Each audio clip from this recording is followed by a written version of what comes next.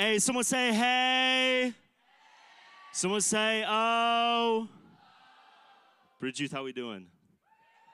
We good? Like, are we for real good? Or are we doing that thing when it's like we really had a tough day, but it's like, I'm just going to put on a face and I'm just going to show up? Hey, that happens. I get it, right? If you didn't hear already, my name is Wyatt, and I am on the generation staff here at the church. And I get to, thank you. I get to be a part of this amazing church in such an intricate way, and be a part of this youth group as well, helping out with the high school ministry, but also leading our young adult groups, also young adults, but our connect groups on Sunday mornings as well. And speaking of young adults, I do get to lead our young adults group, which is amazing. All of our young adults, I love you guys. And for everybody who's here, I love you as well. If you're on the other side of that camera, I love you too. Even though you couldn't make it, I get it, right? But you're here, and we love you for it. Shout out to our amazing Next Gen pastors as well. Pastor Amber and Pastor Corey, killing it, always doing a great job. We love them as well. And they were just in Idaho this past weekend, and they finally thawed, and hopefully are feeling better. They were saying that it was, you said negative 20 in Idaho. Yeah, never. It's funny because growing up, I would always tell my dad, keep in mind, my dad grew up in Ohio, which is like a make-believe world. And I would tell him, yeah, I like the cold, but I like Southern California cold. Anybody else, like I like it when it's 60 and it's sunny, like that's great. But my dad used to tell me, you do not even know what cold is.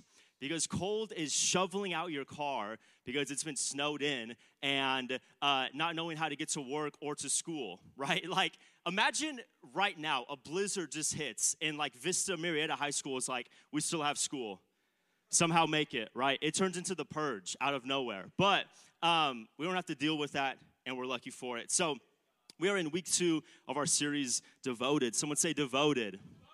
This whole series is based off of a verse in the book of Acts. The book of Acts, chapter 2. This is a brand new Bible, by the way. If you ever get a brand new Bible, it has to be like broken in. You know what I mean? Like you try to hold it a certain way and it's not doing what it's supposed to do.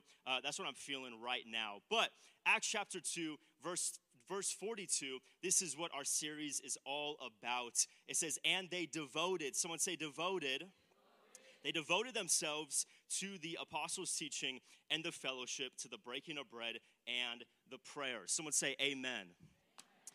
I love my friends. Anybody else, you love that you have some amazing friends? Hopefully you do. If you don't, my prayer this year is that you make some amazing friends, because I can be real.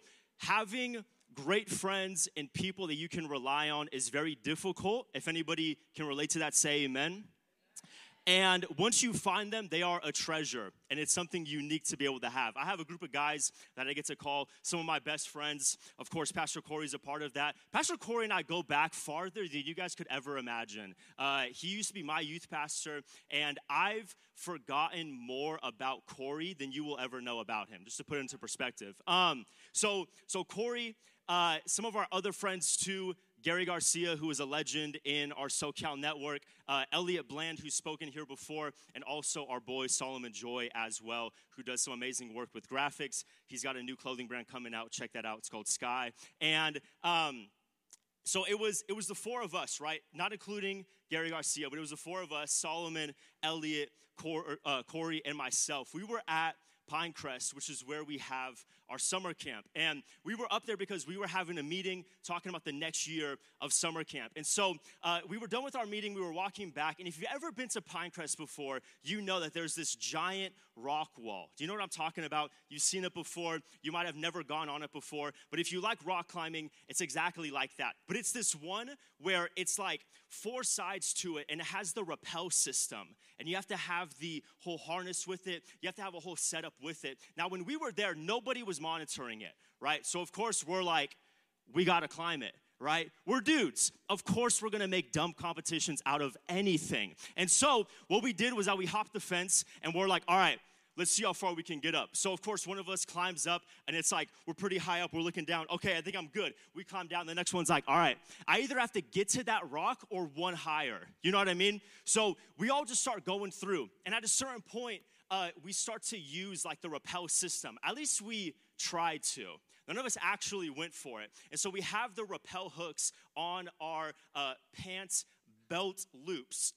And as we're climbing up, we're like, I don't think I can do it. And so we just like climb back down and stuff. But Solomon goes all the way to the top. Solomon's that friend that you forget that he's just good at everything, you know? Like this dude's super creative, he can play instruments, and he's athletic. And you just forget about all those things. So he climbs up all the way to the top, and it's pretty high up. And he gets to the very top, and we're like, dude, just use the rappel. Like, just let go and just let the thing take you. And he's like looking down, looking this way. He's like, I think I'm just gonna climb down. So he starts to climb down. He gets like halfway. He stops, and we're like, dude, all right, try it. Like, you're not that far off the ground. Just try it. He's like, no, I'm gonna go a little bit further down. So he gets maybe to like 2 or 3 feet off of the ground. He's like, all right, I'm gonna try it. And I kid you not, as soon as he lets go, this hook hung for like a second, and then boom, his belt loop came right off, like in an instant. And so he does that thing where like he falls, but he wasn't expecting it. He doesn't fall down, but he like lands. And he has like an existential crisis because he thinks, if I would have dropped from this high, I would have been done for. And all of us would have been witnesses. And I have no idea what we would have done at that point. Call Gary. You know what I mean? Like, I don't know what we would have done at that point. But all that to say, having amazing friends and having amazing fellowship with people, a community to be able to do life with, I believe is very necessary for us to have. It's great to have good friends. It's great to have people in our lives in order to rely on, in order to grow with, because really, the people that you surround yourself is going to determine the direction of your life. Because you start to realize that the people that I'm with, I start to talk like them, I start to act like them, I start to pick up on habits that they have. And so be careful with the people that you surround yourself with. And that's what we're going to be talking about tonight. Because the second thing that's talked about in Acts 2, verse 42, is that the disciples were devoted to fellowship. And tonight, we're going to be talking about the exact same thing, devoted to fellowship. If you're taking notes, that's the message title for tonight, whether it's on your notepad, whether it's on your phone, whatever it is, take notes tonight, because I promise you it is going to come in handy at some point. The disciples were devoted to fellowship. And the interesting thing is that when we talk about fellowship, sometimes what can happen is that we only think that that means community.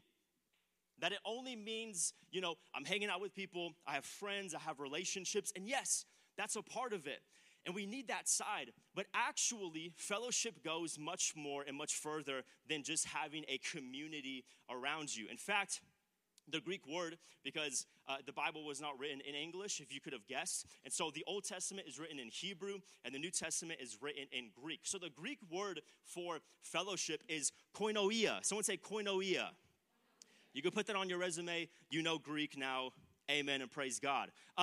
This word in Greek for fellowship doesn't just mean a community, but it also means sharing.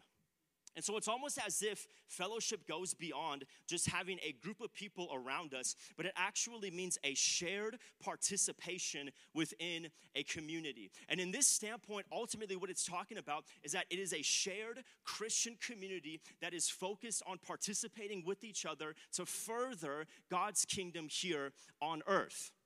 It's not just hanging out. It's not just having friends. And yes, that's a part of it, but it is a shared participation that happens when we get together and when we have fellowship, when we're able to share experiences, when we're able to share stories of what it is that God has done inside of your life. How many of us have a testimony in here that would say that God has done things inside of your life? See, a fellowship would tell us that I can share those experiences with other people in my group to help support and encourage each of us.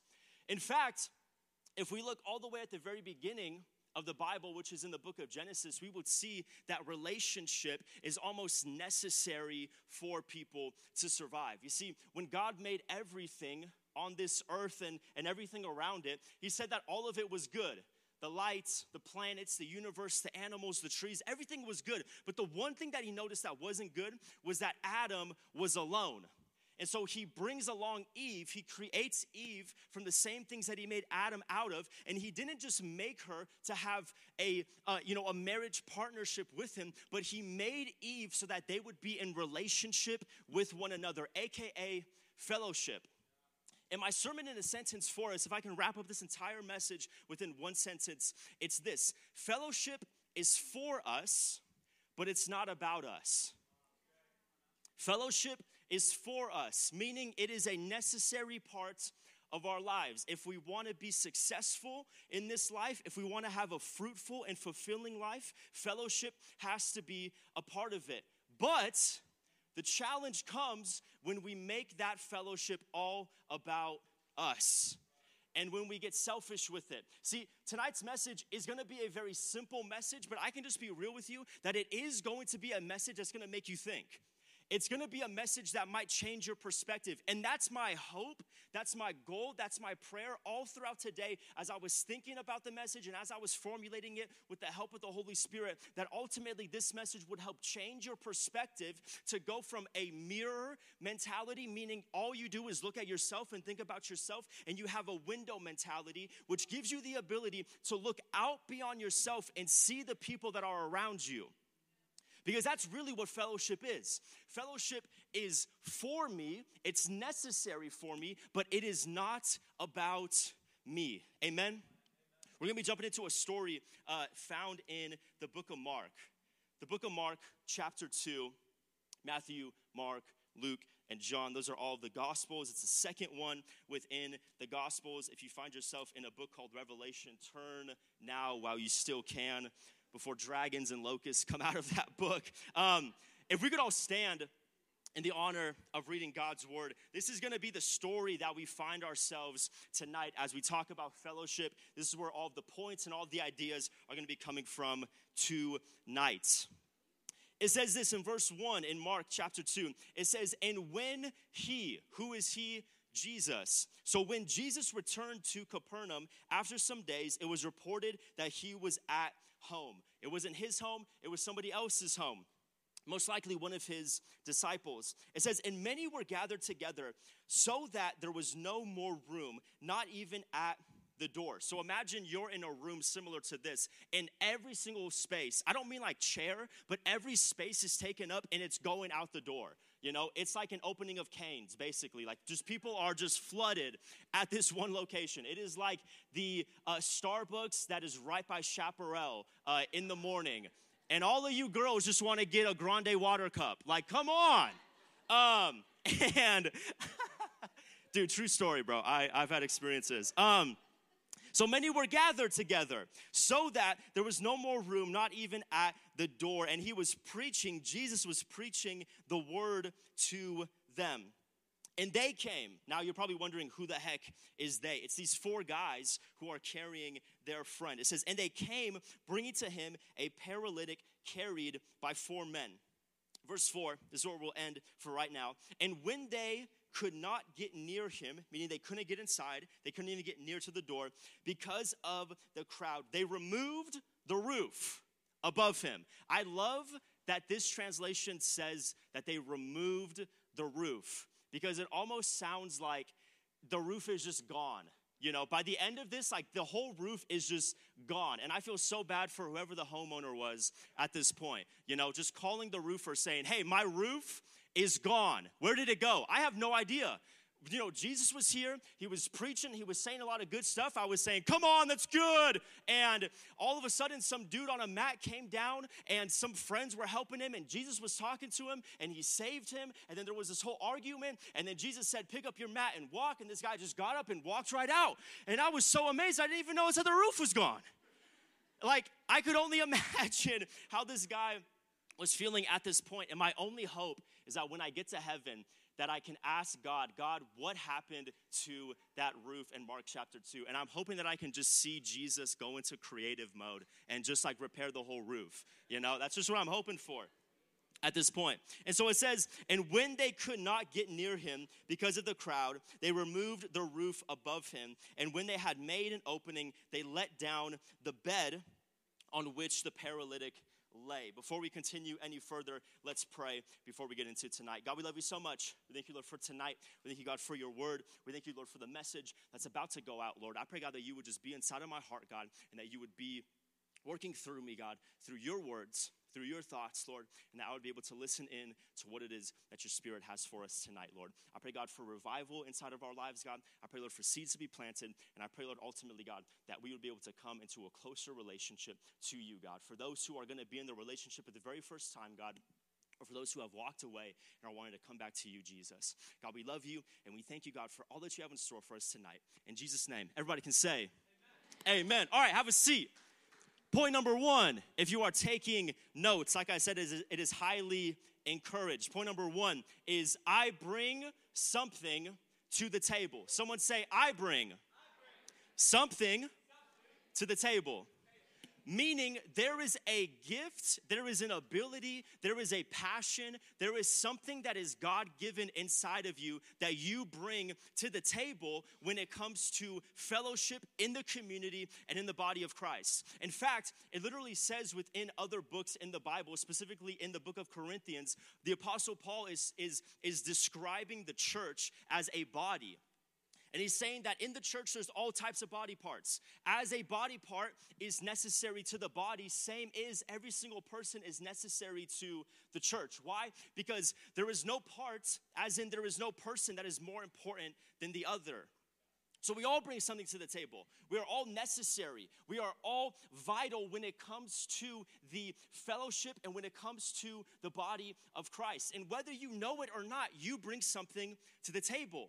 And I almost imagine that in this story in Mark chapter 2, these four guys are showing up with their paralytic friend. They're carrying him on a mat. And at this point, as they're getting closer to the house and as they're seeing the crowd coming out, they now have to come up with a game plan. Guess what? One of them had to come up with a plan. The other one, even before this, had to know where Jesus was. So maybe he heard about him. Maybe he was following him. Maybe he knew something that the other guys didn't know, so he brought the information to the table. The other guy had to probably have a ladder, because how else are you going to get him up there? Throw him up, So they probably had to use some sort of ladder, and then someone else had to have the rope, or at least know where to get the rope. See, if one of those guys is missing from this equation, this miracle doesn't happen. And I wonder how many of us are sitting back here at Bridge Youth, sitting back in our schools, sitting back in our families, and things aren't happening because we think that we don't bring anything to the table. There's certain things that aren't happening in your life. There's certain miracles that aren't going on in your family, in your school, in your friend group, in this space right here, because you don't think that you bring something to the table. See, I don't think that it's a matter of, well, I just don't want to share.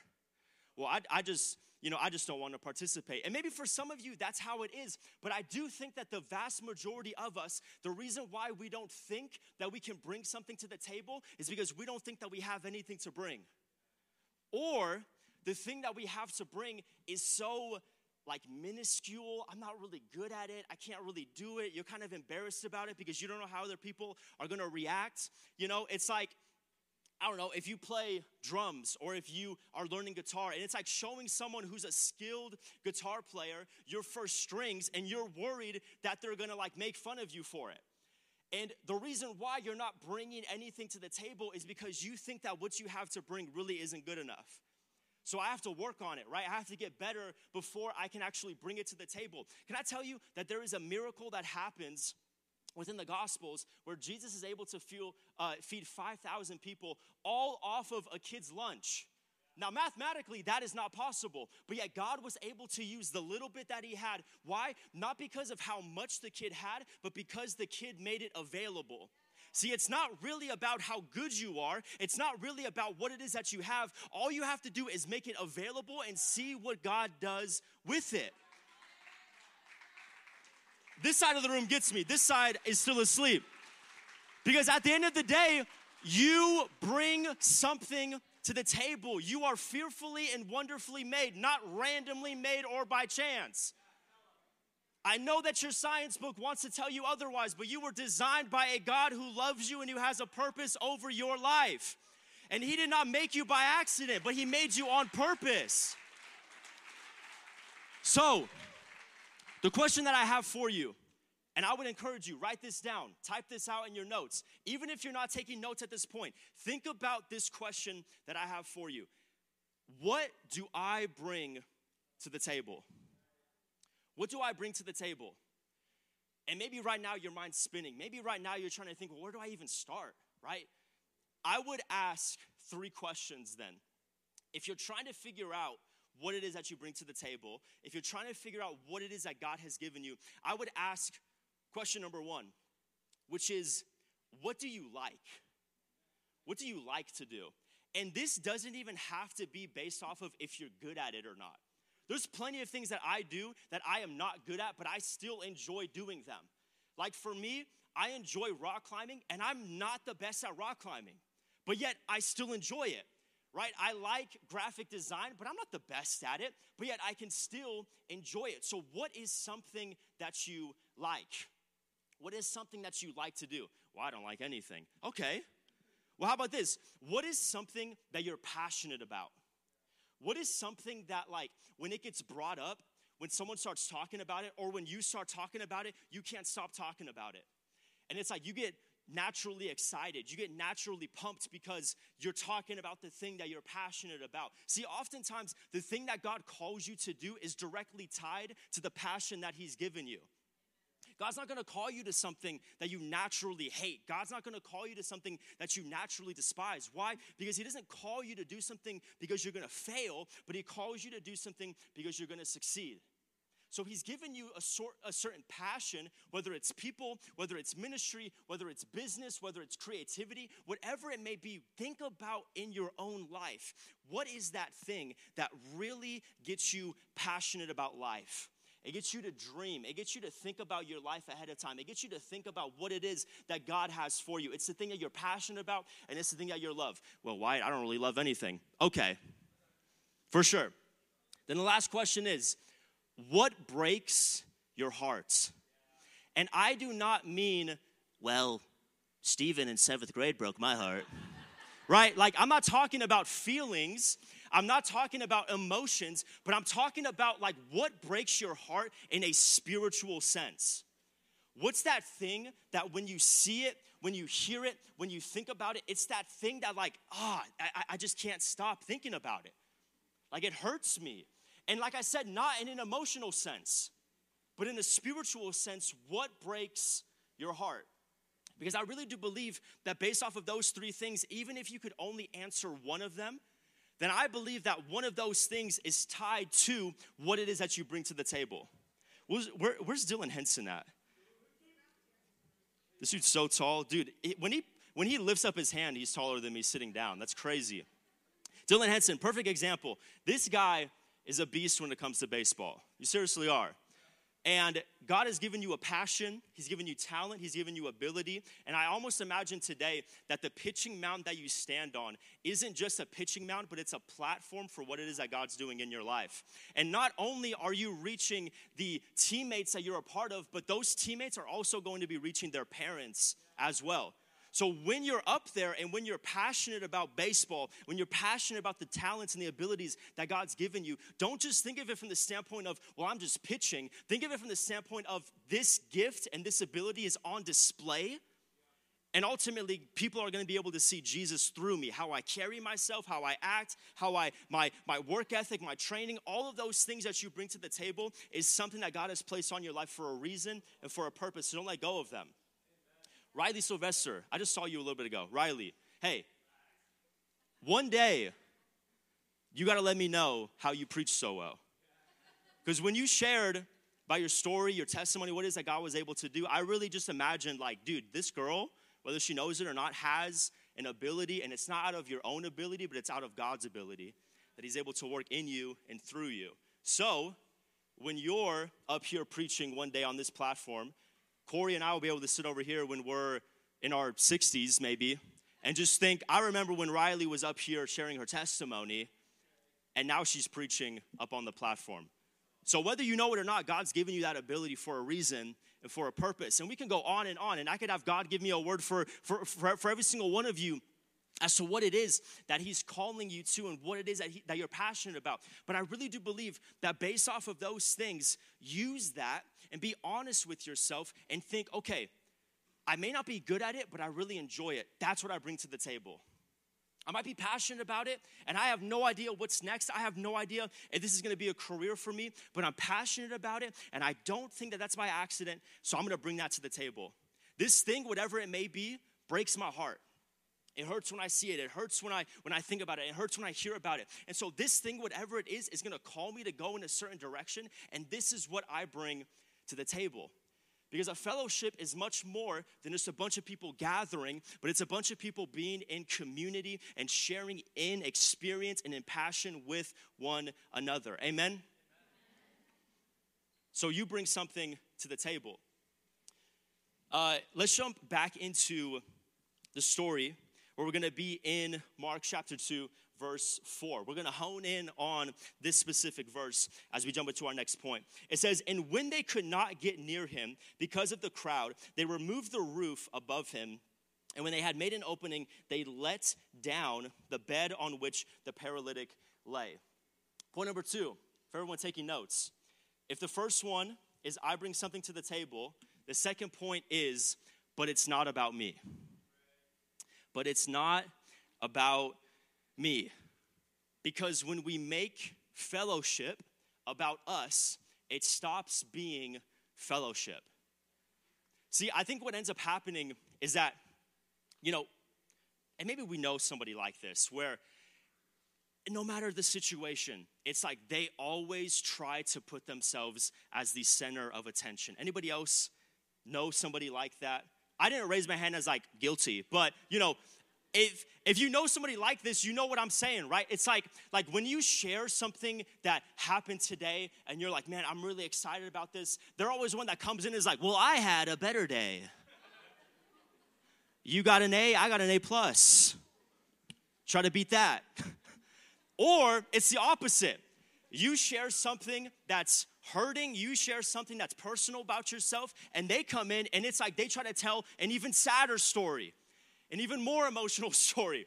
And it's like, well, wait a minute. Like, we're not in competition, we're in fellowship with one another. And so when we share about our passions, we're not competing with each other, we're complementing each other. When we share about hurts, we're not competing with each other, we're comforting one another. Because the difficulty happens when we make fellowship about us and about what we want and about what we are ultimately feeling like we're entitled to.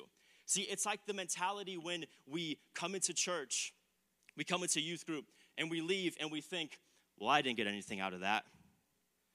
We come to a Sunday morning, or we come to, a connect group night, which is happening at 31st of January. We had one last year. It was amazing. But maybe you came to that and you thought, I didn't really get much out of it though, so I probably won't show up for the 31st. Well, I mean, you didn't really put much into it either. Like, if we're being real, if you just sit in a connect group and you don't say anything, it makes sense why you didn't get anything out of it. Because you made the connect group all about you. You made the connect group all about, well, I have nothing to share. Well, I don't want to talk about it. Well, I'm just a shy person. Do not use your shyness as an excuse to not share into the body of Christ. Because at the end of the day, your story, your experience, you will be surprised how many people in your group can relate to you. See, I think one of the things that happens as a young person, as a high schooler, as a middle schooler, is that when you go through certain situations, you almost think that you're the only one going through it. You almost think that you're alone and isolated because no one could possibly have the same problems that I'm going through. Well, guess what? If you share those issues, maybe not get super personal and make it all about you, but if you share those issues, that person in that group who feels like they're all alone, who feels like they're isolated, is now going to realize, wait a minute, it's not just me. Wait a minute, I'm not just the only one who's going through this. Wait a minute, I'm not just the only one who's gone through this experience before. And what it does is that it causes us to grow together. That's really what true fellowship is. It's growing together. It's not one person in a spotlight. It's not one person making it all about themselves, but it's a group growing together in fellowship and in community with one another, going towards the call that God has for them in their lives.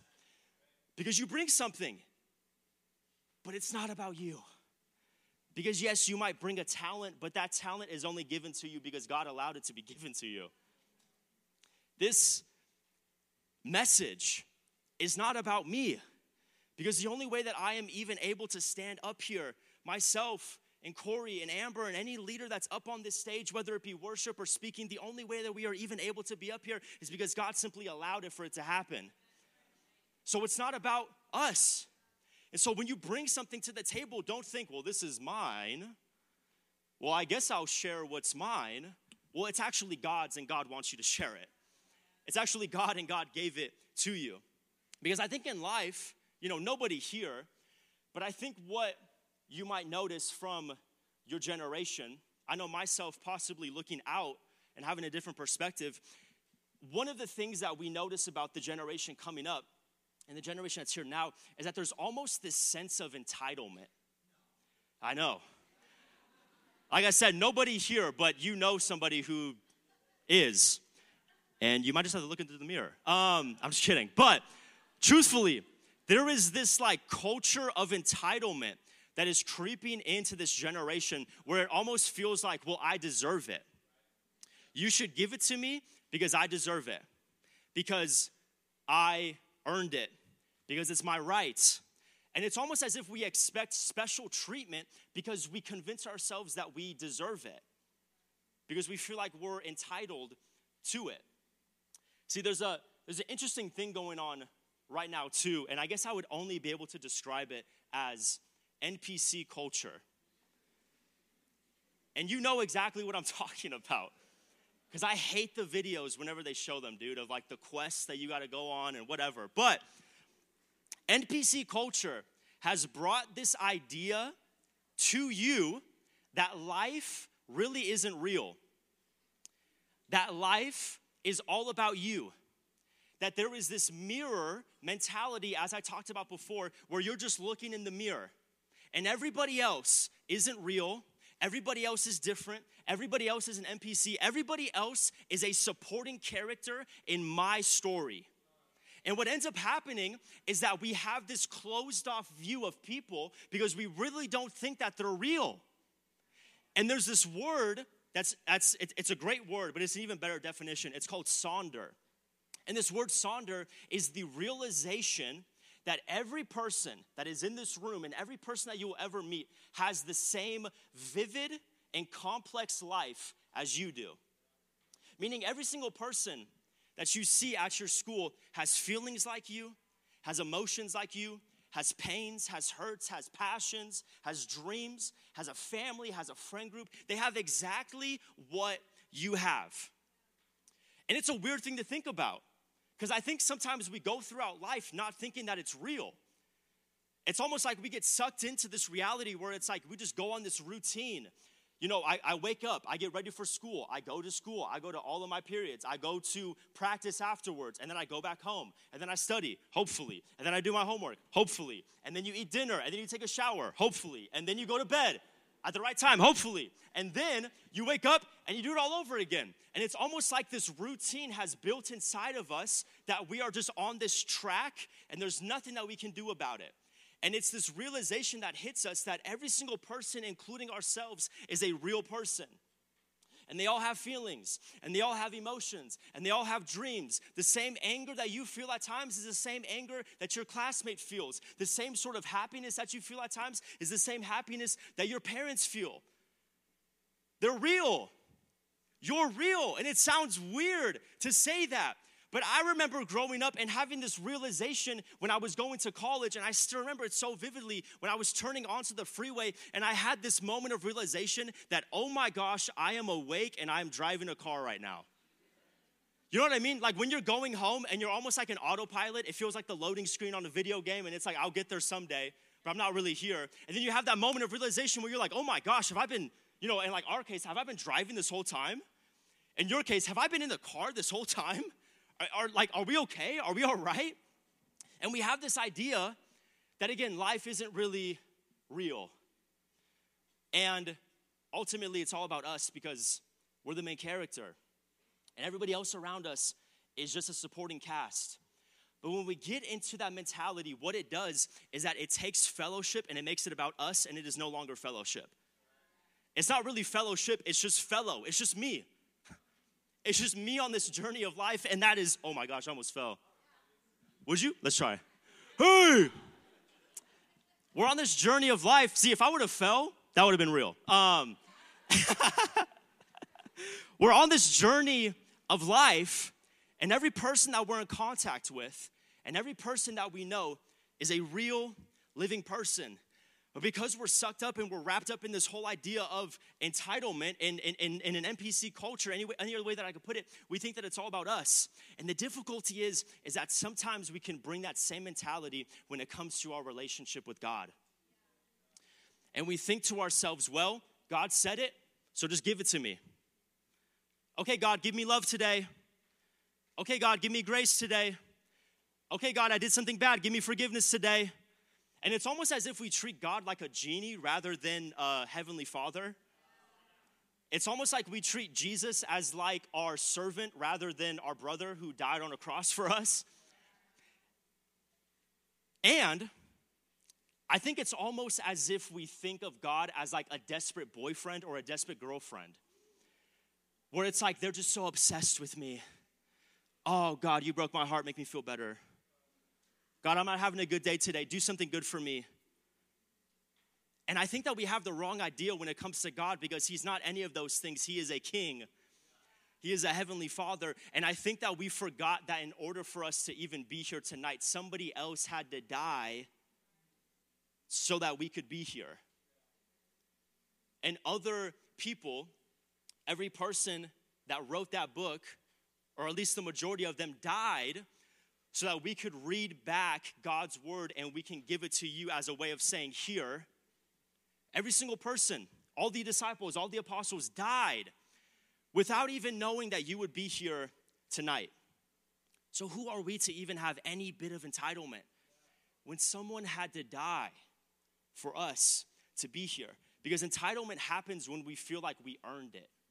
Entitlement feels like when we're entitled to it, aka I earned it, I deserve it, but grace is the complete opposite, because God gives it to us and we don't earn it and we didn't deserve it. And yet Jesus laid down his life even when we didn't deserve it, even when we were still sinners. Christ died on a cross for you and for me. Again, imagine in this story, Mark chapter 2, verse 4, the guys get to the house, they have their friend, they're carrying him, it's crowded, they can't even get in. Imagine if instead of the story going the way that it did, they said, guy number one says, well, I guess we'll try again later, and just walked away. Or imagine guy number two said, well, what's in it for me? If I got to go through all this work, well, what's Jesus going to do for me then? Well, is he going to bless me? Is he going to help me? Is he going to be there for me?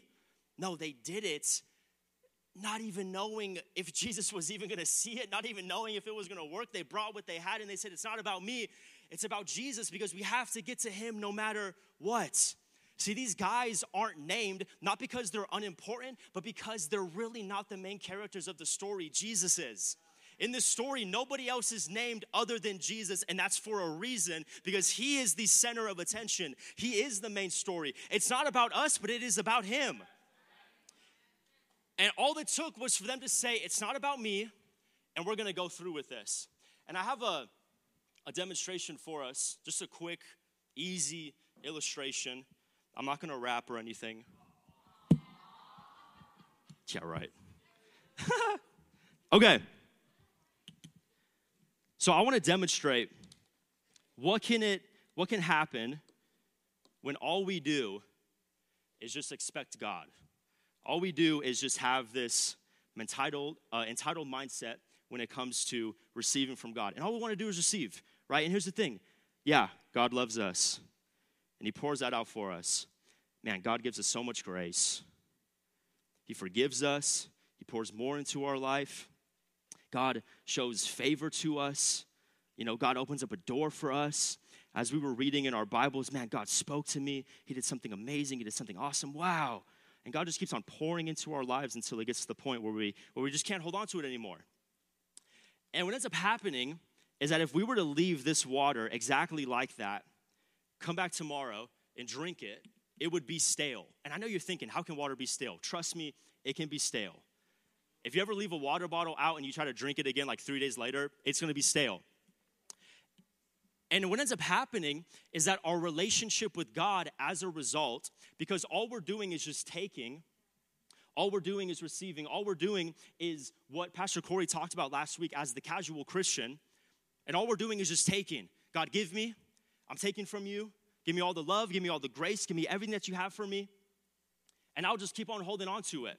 And the crazy thing is that God's going to do it. And God's going to give you love, and God's going to give you grace, and God's going to give you forgiveness, and he's going to give you mercy, and he's going to give you passions, and he's going to unlock doors for your life. But ultimately what's going to happen is that if it only stays there, you will realize that your relationship with God will grow stale. And you get to this point where it's almost like, well, I just don't feel God's love anymore. Well, the relationship that I was in with God was, it was good at the beginning, but at some point it just kind of like petered out, and I don't know, I just felt so distant from him. And if we left this water here for long enough, what would end up happening is that it would start to grow algae, it would start to grow bacteria, and this could get nasty over time. And our relationship with God can do the same thing, where if all we do is just take from God, all we do is just receive from God, but we don't do anything with it, our relationship, no wonder why it feels stale. No wonder why we don't feel God's love anymore. No wonder why we don't feel like God's really talking to us, because all we've been doing is taking and we've been holding. And we really haven't done anything with what it is that he's given us. In closing tonight, as we start to wrap this up, the last point for us before we jump back into the story and as we finish that off is I give what I receive. I give what I receive. So Jesus is teaching, he's preaching, he's doing his thing at this house, and all of a sudden this paralytic guy comes in on like a grappling hook rappel system, I imagine, and he goes right before Jesus, and Jesus is preaching and he's teaching. He's in the middle of a thought right now, and this guy comes right before him, and this is where we pick up on this story. Mark chapter 2, verse 5, it says, and when Jesus saw their faith, whose faith? Not just the paralytic man, but also his friends as well. When he saw their faith, he said to the paralytic, son, your sins are forgiven. Now you could imagine at this time, this caused quite an uproar. There were some religious leaders at this time, and they were really mad that Jesus said this. He said that your sins are forgiven. So they have this whole, theological God debate happening as this guy is just laying before Jesus. And then it says this in verse 10, it says, but that you know that the Son of Man has authority on earth to forgive sins. He said to the paralytic, I say to you, rise, pick up your bed, and go home. And he rose and immediately picked up his bed and went out before them all, so that they were all amazed and glorified God, saying, we never saw anything like this. I give what I receive. See, we go back to this idea of just taking and just receiving and expecting and having this entitled mindset where God should just give it to me. Why? Because I want it and I want it now. But ultimately, we fail to recognize that one of the reasons why Jesus gives us love is so that we would give that same love to others. The reason why Jesus poured out his grace and his forgiveness for us isn't just so that we can hold it in our lives like a water balloon until we can't have anymore, but he gave it to us so that we can give that same grace and that same forgiveness to others. This is what it says within a few other verses in the Bible. I'm just going to go through 4 verses within the New Testament just to prove my point. 1 John 4:19 says, we love because he first loved us. So God pours out his love, we receive it, and it's out of that love that we love other people. Colossians 3:13 says, bearing with one another, and if one has a complaint against another, forgiving each other as the Lord has forgiven you, so you must forgive. There's a story in the Bible, it's a parable that Jesus tells, and he's talking about a guy who's in debt, massive debt, like in our context, $1 million. And he owes this guy $1 million. And that same guy who he owes calls him in, and this guy's thinking, man, I'm dead, I'm toast, like this is over for me. And he brings him in and he says, I forgive you of your debt. Go off and live your life. And the guy who was just forgiven walks out, and he's happy and he's cheerful. But then he sees somebody who owes him money. And he goes up to him and he starts to beat him up saying, "Where's my money?"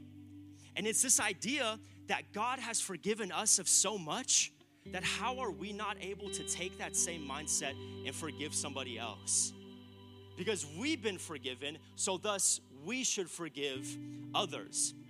Galatians 5 verse 22. This is the famous passage within the New Testament talking about the fruit of the Spirit. It says, but the fruit of the Spirit is love, joy, peace, patience, kindness, goodness, faithfulness. And it goes on and it goes on. And it talks about ultimately what it is that should be grown inside of our lives. See, the interesting thing is that when you think about fruit grown on a tree, who is the fruit for?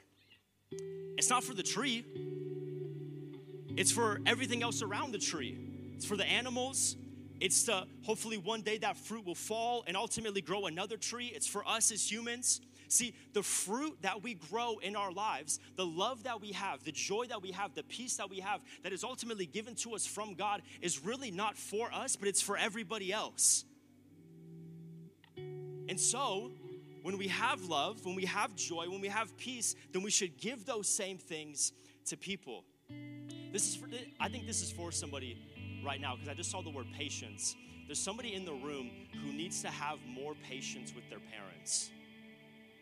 Because you feel like that they've been on you. You feel like that they've just been very, very difficult on you. But be patient with them, because as you're learning, they're learning too. Patience. As God has been patient with us, be patient with others. As God has been kind to us, it says in God's word that his kindness leads to repentance. As God showed kindness to us, show kindness to others. Jesus said these famous words in John 13 verse 35. It says, by this all people will know that you are my disciples if you have love for one another. Here's a question that I have for you. It might be a challenging one. If people at your school heard that you've been a Christian, would they be surprised? Based off of the way that you act, based off of the way that you talk, based off of the attitude and the way that you carry yourself at school, if other people found out, hey, that person's a Christian, would they say, there's no way? Because what they're doing doesn't look like that. What they're saying doesn't look like that. Would people be surprised? Would your teachers be surprised? I think that's even a better one. Would your teachers be surprised if they found out that you were a Christian? It's something to think about, because it brings us back to this place. Have I been taking more than I've been giving out? Has my faith and has my relationship with God been stagnant? Because ultimately, I believe that this is what it should look like. You know, if we receive the love that God has for us, then ultimately, I'm not going to use that. Ultimately, this is what it should look like, right? This is our life. This is the love. This is the grace, the peace, the patience that God has for us. Ultimately, as God pours it out for us, we ultimately pour it out for others. See, what's interesting is that I tested this in the office today. If you walked by my office at some point today, you would see me poking this cup with a little safety pin like thousands of times trying to get this to work. And what I did to test it is that I put this under running water. And what I noticed is that no matter how much water went into it, it never overflowed. Now, I know what you're thinking. If you're good at physics or chemistry or whatever, you're thinking, well, duh, because of the inertia that's in whatever. I didn't even think about that. And I realized that in that moment is that if we live our lives in this way, ultimately, as God pours out, we give that to other people. This is our community. This is our life. This is what God's calling us to. Notice that the water can never be stale. Look at that. It just keeps on going. And so God can keep on pouring out. God can keep on moving. You can keep on receiving. But as you receive, give that to people. Give that to the people in your life, because you have no idea how much they need it. You would be surprised how many students at your school don't feel loved at home. You will be surprised how many students at school feel like they're all alone. feel like they have nobody. And it's possible that the reason why they still feel that way is because you ultimately haven't given what it is that God's given you. Notice in this story, Mark chapter 2, when Jesus says that your sins are forgiven and it was by their faith that your sins are forgiven. It's interesting because when we look at Romans chapter 10, verse 17, it says that faith comes by hearing and hearing by the word of God. And it's almost as if what ended up happening was that these friends, however many heard about it, but these friends somewhere down the line heard about Jesus, heard about the miracles, heard about who he was, heard about his love and his grace and his ability, and heard about what he was doing. And somewhere along the line, in just hearing about Jesus, they thought, if he can do it to them, surely he can do it to our friend. And it was in that moment that they received the faith to go out and bring their friend to Jesus. See, what they were giving in that moment wasn't just love, but they were using the faith that God gave them and they poured it out towards their friend, to Jesus. They used what God gave to them and they poured it out as almost like a sacrifice to Jesus, saying, Jesus, here's our friend. We've seen you heal many people before. We've seen you cast out demons. We've seen you save people. We've seen you use other people in amazing ways. And if you could do it for them, surely you can do it for our friend. And it was because of their faith that ultimately Jesus not only saves him, but he also performs the miracle. Is it possible that your friends are still not healed and are still unsaved because there's something that God has given you that you have not yet given them? Is it possible that there is a miracle waiting to happen, but God's saying, hey, I'm giving you everything. You just got to pour it out for them. Hey, your school, you might think that it's unreachable, but I'm pouring into your life so that you can pour it out to them. And watch what I'll do. Watch what I'll do with the love that I give you. Watch what I do with the grace that I give you. Watch what I do with what I give you in talents and abilities. And it might not seem like a lot, but ultimately God can still pour out his love and reach 1,000 people at your school. But it's up to us to ultimately make that decision to say, God, as you pour out, I'm going to pour out too. God, I'm not going to hold on to this love. I'm not going to hold on to this message. I'm not going to hold on to all of this stuff because I know that if I do, it's not going to get me anywhere. And I recognize that other people in my life need it more than even I do. And tonight we're going to have an opportunity to do the first part. See, Jesus saves this man. And tonight we're going to have the opportunity to do that. Because maybe for some of you, you're thinking, well, that sounds nice to receive love from God. That sounds nice to receive grace from God. It sounds nice to be able to be forgiven for what I've done. And I know maybe for some of you, you're thinking to yourself, God loves people, but he doesn't love me. Because he doesn't know what I've done. Because he doesn't know the mistakes that I made. He doesn't know the sins that I've committed. He doesn't know the things that I've think about and the things that I've done. And he just doesn't know. But can I tell you that even God knows and he still chooses to love you? So yes, God's love is for you. Yes, his grace is for you. And so don't pass it on to the next person. Take it for yourself because it's for you and God wants to pour that out for you. And so right now we're going to have that moment with every single head down, eye closed. In this place tonight, this is a personal moment. This is a time for us to be able to bring God everything. To be able to bring God our hurt, our pain, and ultimately say, God, I need you. Jesus, you died on a cross so that we would be able to be here tonight. And so, Jesus, I want to receive your grace. I want to receive your love. I want to receive all that you have for me. And we're going to take that moment right now. Because if you're here tonight and you would say, you know what, I want that love. And I want that grace. And maybe you were before, but you drifted away, or maybe you've never been before. You want to be in a relationship with Jesus tonight, and you want your life to never be the same again. And you want God to pour out his love and his grace over you straight from heaven and into your life. If that's you, I'm going to count down to 3. When I count down to 3, all I want you to do is just lift up your hands. Keep it up there just for a second and then put it it right back down. It's a physical sign of something that's going on in your spirit, as if to say, God, here I am. I'm right here, and I'm ready to receive. So all across this place, if this is for you, 1, God loves you. 2, this moment's for you. 3, raise your hand right now if that's you. If that's you, you want to receive God's love, His grace, His mercy, His salvation. Amen. You can put your hands down. As a community, as a fellowship, let's repeat these words after me, because God's word says that if we confess with our mouth and we believe in our hearts that Jesus is Lord and that God rose him from the dead, then we will be saved. As you rose your hand, that was as if to say, God, I believe in you. And now we're going to do the second part and confess with our mouth. And so repeat these words after me. Dear Jesus, come into my life because I need you. I know I'm a sinner. I've fallen short. But Lord, tonight, I make the decision to follow you. I give you my life, and I believe that you died on a cross for my sins, and you rose again from the grave. And I'm going to follow you for the rest of my life. In Jesus' name, amen. Amen. Hey, can we make some noise for the people that just accepted Jesus tonight? Amen. Hey, we're just gonna stay in this moment for right now. I promise you, we'll get into worship.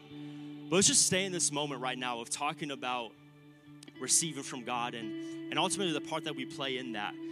You know, this year's 2024, and I feel like time just goes by so quick and so fast. And you know, as I'm thinking about fellowship and as I'm talking about relationships in my life, there's a friend of mine. His name's Dante, and Dante and I go way back. We ran track together in high school. We were both sprinters. He was mainly a 400-meter runner and a 200-meter runner. I was a 100, 200-meter runner. But Dante and I were always close, and we knew each other really well. And our families knew each other. I went over to his house a bunch, vice versa. My parents knew him. I knew his parents. And ultimately, growing up in high school and even moving on to college, Dante's one of my best friends. And this year will mark 8 years that Dante passed away. You know, it was a point at 2016 when I was at a school of ministry class in Costa Mesa, and there was a break in the class, and so I go out on my phone, on Instagram, and one of my friends posted a picture of him and Dante, and it was like a pretty old photo that was used. And so I was curious, and so I look at the caption, and it's like a story, just opens up. And he's talking about Dante, how Dante passed away that morning. Late at night, 3 a.m., drunk driver. And it was almost like that moment when when you see news that you think there's no way that it's real. Like, no way.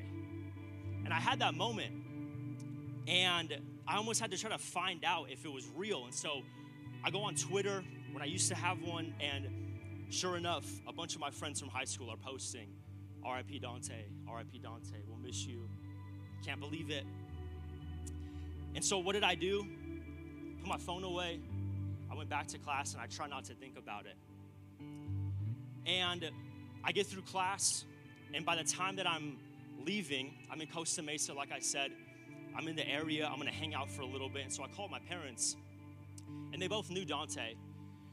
And I called my mom.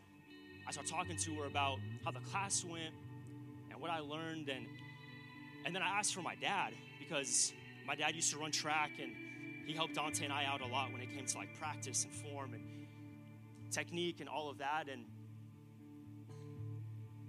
I remember telling my dad, I said, hey, you wouldn't believe it,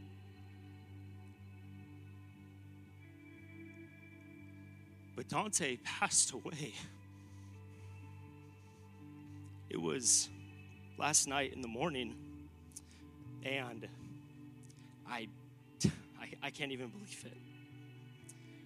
And my dad was shocked, and he couldn't believe it either. And it was like that moment, just, it's like I can still go back to it. And even though it's been 8 years almost, it like still still has that lasting feeling because he was my friend. And I still miss him. And the thing that my mind went to was not just on a physical level, but ultimately on a spiritual level. And my mind started to ask myself the question, where is Dante now? Because here at Bridge Youth, we believe that this life that we live right now is temporary, but it sets us up for how we're going to spend eternity. And the thing that hurt my heart so much was that I had opportunity after opportunity to talk to Dante about Jesus, to pour out the love and the grace and the forgiveness that God ultimately gave me in high school. And I had opportunities to talk to him. It wasn't like I was going across the street to a neighbor and talking to them like I never knew them before, but I was going to be having the opportunity to talk to one of my best friends. And what did I do? I let it go. I didn't take it. And like I said before, life is real. And at the end of the day, we can plan our life and we can have everything sorted out and we can think to ourselves, I'm good until tomorrow. But I don't think that on that night, Dante thought to himself, this is going to be my last night. This is going to be my last time behind this car. He had plans, he had dreams, he had vision. And I'm saying all of this not to put ourselves in like this fear factor or scare tactic moment, but I'm saying this because God pours out his love for us. And there's people in your life that you have the opportunity to give that same love to. And you would be surprised, like I said, how many people need it and how many people will receive it, all because you're already in relationship with them. So what I want to do is during this response time, and like I said, we're going to come up to the front to worship, not right now, but I really want to pray that God would give you a person, that God would give you a Dante, that God would put somebody on your heart right now to say, this is my person, and this is who I'm going to pour out the love that God gave to me. I'm going to pour out the grace and the forgiveness that God ultimately gave me. For those who rose your hand tonight and you received salvation, that's amazing. But can I tell you, your Dante also needs that salvation as well. And we're going to believe that God not only gives opportunity, but ultimately that God brings them in and that they will be here at Bridge Youth. They will be here at church. They will be able to be here in a place where they can experience the love of God and they can experience the same salvation that you ultimately received tonight. And so right now, wherever we're at, could we just stand? Again, don't come to the front just yet. We'll come up right after we pray. And all I want us to do is that I just want us to put our hands out and just close our eyes. You know, this right here, this is a posture of receiving. It's a posture of reception. And ultimately, all we're going to say tonight is, God, whoever it is that you're putting on my heart right now, the names, the faces, the people, God, I stretch my hands out to you as if to say, give me the words, give me the opportunity, give me the time, give me the moments. Give me exactly what it is that I need to do, God, because when I see them next time, when that opportunity comes up, I'm not going to shy away from it. And this is a real moment because when we pray this prayer, don't be surprised when God opens up a door.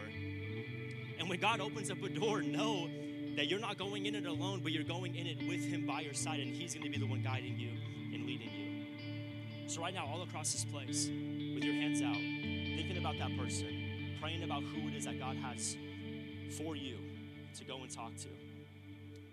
God, we bring these names to you right now, Jesus. God, we bring these faces, we bring these people, God. Lord, we bring them before you, Jesus. God, and we have our arms stretched out to you as if to say, give us all that we need, God. Lord, give us opportunity. Give us a date, give us a time, give us a place, God. Lord, maybe it's even the next time that we see this person. God, give us a moment. God, and when you give us that moment, Lord, as our arms are stretched out, God, give us the words. Give us the attitude, Lord. Give us the spirit.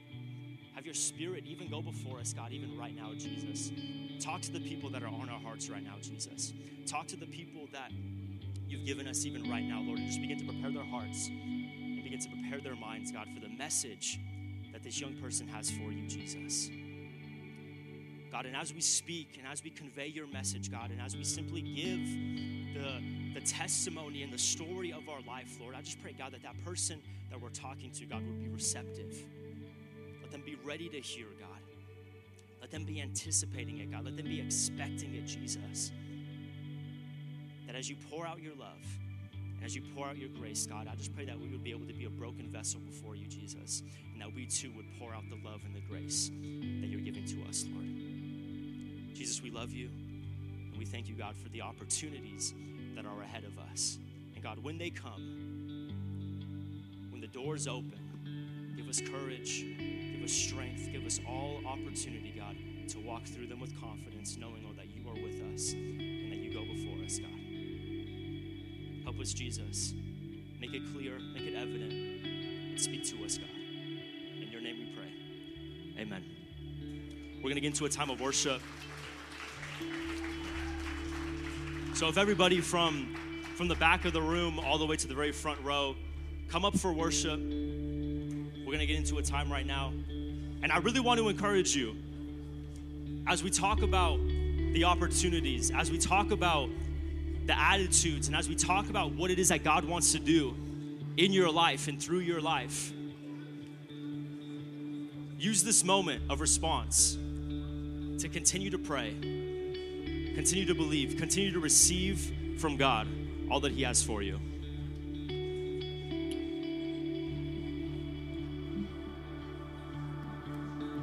All things have passed away. Your love has stayed the same. Your constant grace remains the cornerstone.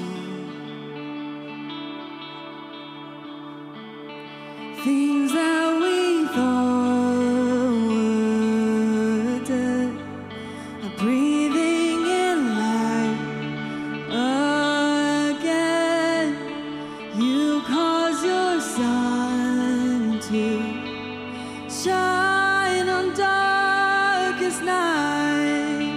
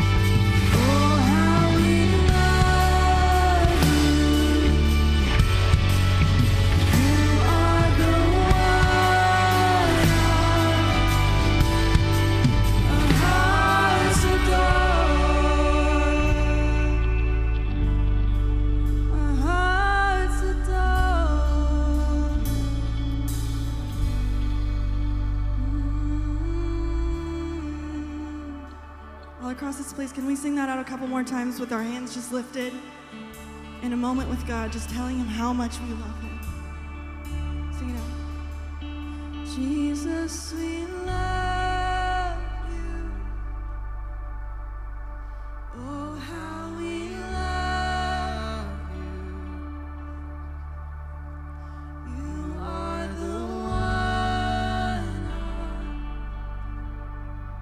our hearts adore. One more time. Jesus, we love you.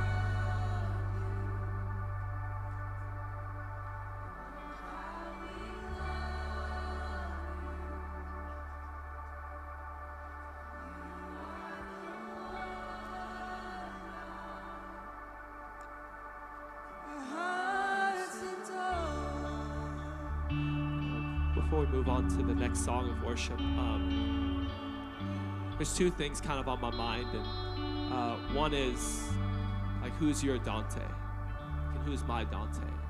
Well, for a lot of us, Dante might be a friend that we have. For many of us, our Dante would be a family member. Mine would be my brother and my sister who do not know the Lord. So as we move into this next song, I want to encourage you guys to utilize, maybe you never have, or maybe you don't know what these stations are, off to your right and left with the lights, but we call these our prayer stations. And at the prayer stations, there'll be two people there, our prayer team with lanyards on. These are just people of faith, our team that want to join in prayer with you. And so while we move into this next song, I just want to give you guys the freedom. If you got to kind of squeeze through the crowd and get over, you won't distract anybody moving through the crowd. Maybe you want to go and write that person's name down and join in prayer with somebody. But the second thing that was on my mind as we move into this next song is maybe as Wyatt asked you the question, what do you bring to the table? Maybe you don't really know, but maybe you have a heart that's like, but I want to bring something. You know, I don't want to just be the cup that's full and grows stagnant. I don't want to be the one who just takes and never gives. So, like, maybe if I join in faith with somebody and I say, like, would you pray with me? God, would you show me what it is that I bring to the table, because I want to be used by you. In this next song, I just want to give you guys the freedom to utilize this prayer team, utilize these prayer stations for those two things, because I really do believe that prayer changes things. So before we move into this next moment, would you just lift your hands, close your eyes, forget for a moment that you're in a crowded room. For this moment, it's like you're standing in the presence of God, just you. God, I pray, put on our heart whoever that person is for each of us, and give us a genuine, authentic, organic moment to just share with them how good you are. God, I pray that anybody who doesn't know what they bring to the table, God, that you'd even speak to them during this next song. Reveal to them and show them what it is that they can bring to the table. In Jesus' name. Hey, let's worship. Utilize these prayer stations in this next song.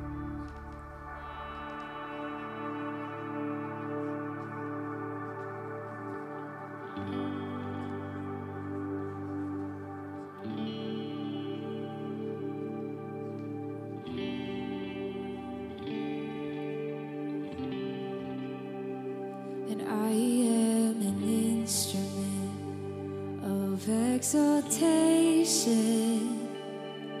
and I was born to lift your name above all names. You hear the melody of all creation, but there's a song of praise that only I can bring. Who else is worthy? Who else is worthy? There's no one, only you, Jesus. Who else is worthy? Who else is worthy? There is no one, only you, Jesus. You are the infinite God of the ages, and yet you chose to make my heart your dwelling place. You hear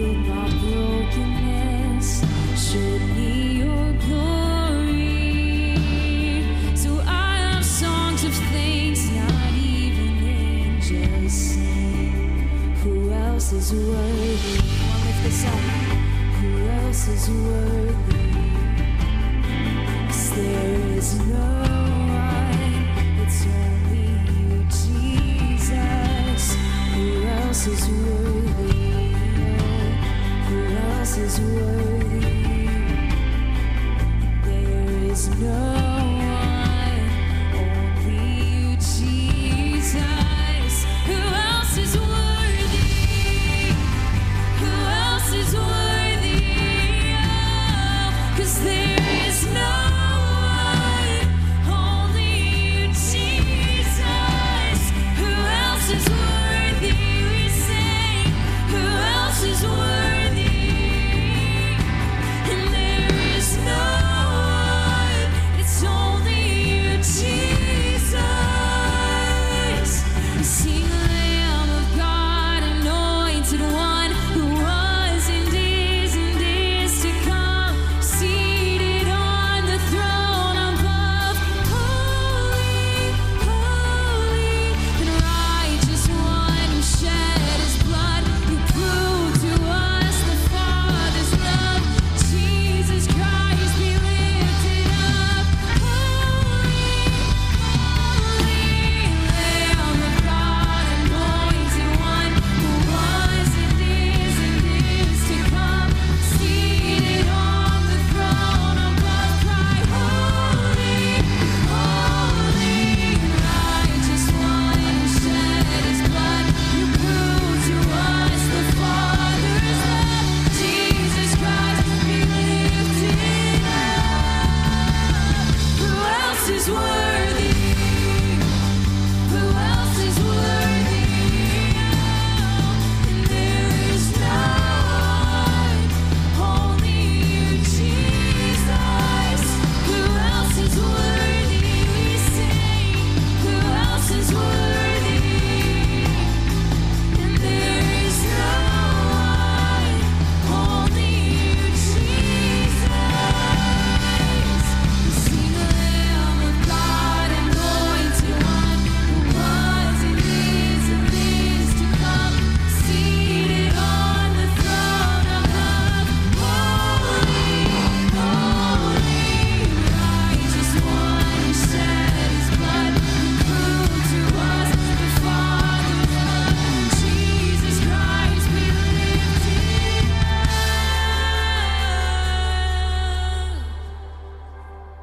And who else is worthy? Come on, sing this out. Who else is worthy? Tell him tonight. And there is no one, it's only you, Jesus. Who else is worthy? Who else is worthy? There is no one, only you, Jesus. There is no one, only you, Jesus. There is no one, only you, Jesus.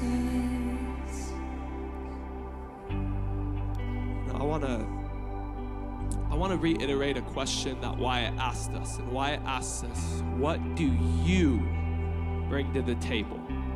And as Wyatt was challenging us with that, I wrote down in my journal where I take notes, what if? Somebody say, what if? Come on, say, what if? What if God could use you in ways that would blow your mind? And then I wrote, all it takes is a little devotion. What if God could use you in a way that could blow your mind? I spent the last 5 days in Idaho preaching up at a camp in a mountain city that none of you have ever heard of. It was negative 20 degrees, y'all. Yes, I said negative. But here's the thing. I've always been a talker. I've always been, when Wyatt said, anybody got that friend that always needs to be the center of attention? That was always me. And I've always been a talker. You can ask my wife, like, even when we argue, because yes, pastors even argue with their spouse. she'll be like, babe, this conversation's been over for an hour. And I'm like, I know, but I gotta get it out there, you know? And God has used something so simple. How weird is this, you guys? This is so humbling to me. There are people who will call me from states away, organize all this stuff, bring out hundreds of students to come, and they'll have me get on 2 airplanes, one of which was 2.5 hours delayed, fly me states away, pick me up, put me in a hotel, bring me up to this mountain, all so that I can talk into a microphone? It's just talking. But when you take something simple that maybe you're a little bit gifted at, maybe you're a little good at, and you just devote that thing to God, He takes the ordinary and He makes it extraordinary.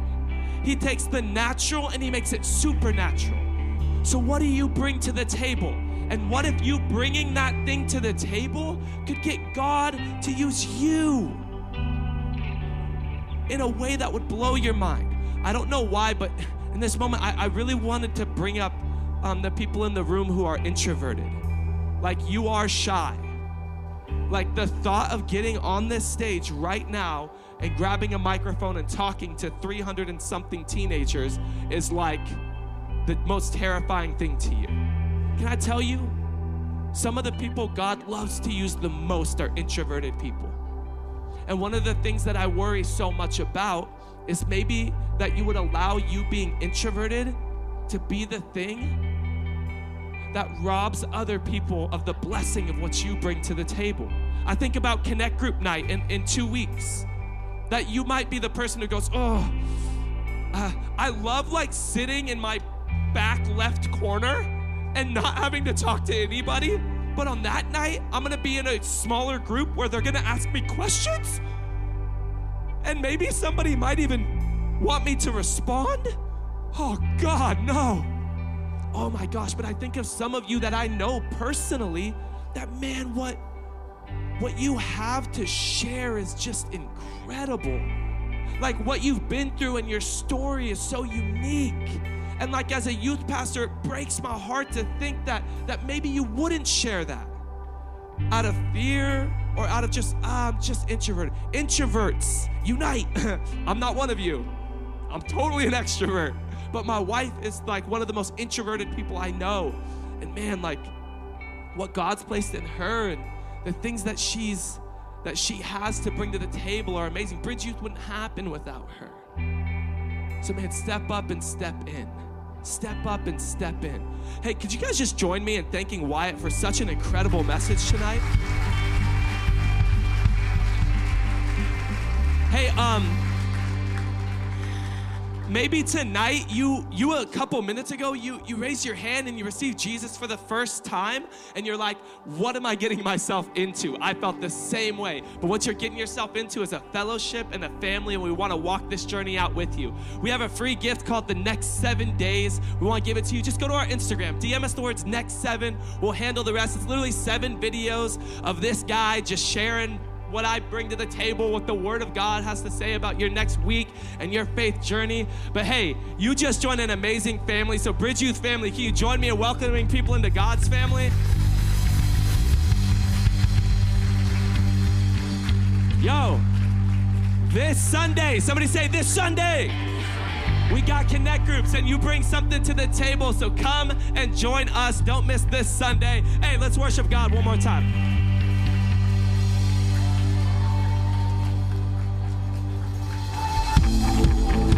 Come on, Bridge Youth, clap those hands.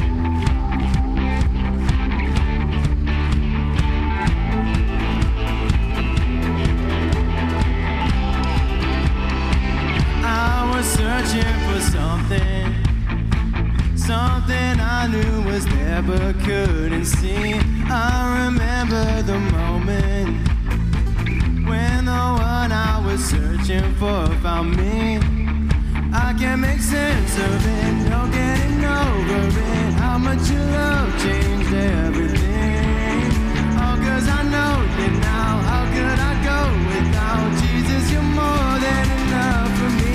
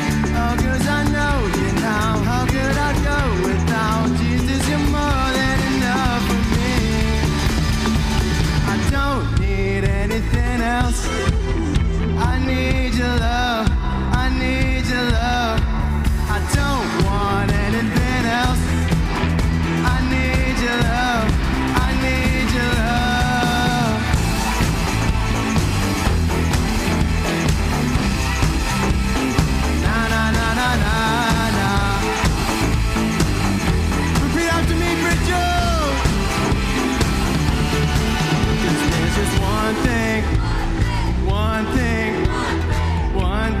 I need. 'Cause there's just one thing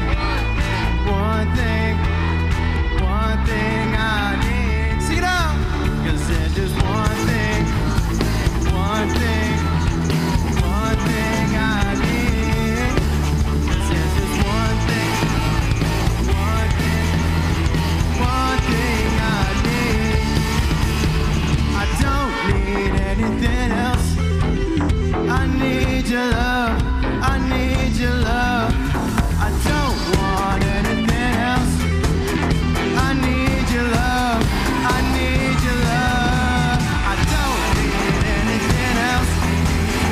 I need your love. I need your love. I don't want anything else. I need your love. I need your love. Bridget, don't miss Sunday morning Connect Groups. See you Sunday morning.